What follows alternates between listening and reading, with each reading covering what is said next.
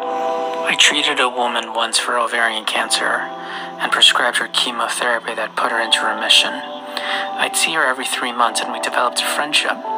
Unfortunately, years later, her cancer returned, and despite multiple trials of therapies, her cancer spread. When the last regimen didn't work, she told me, "You've always done what you thought was best, so please tell me what to do now."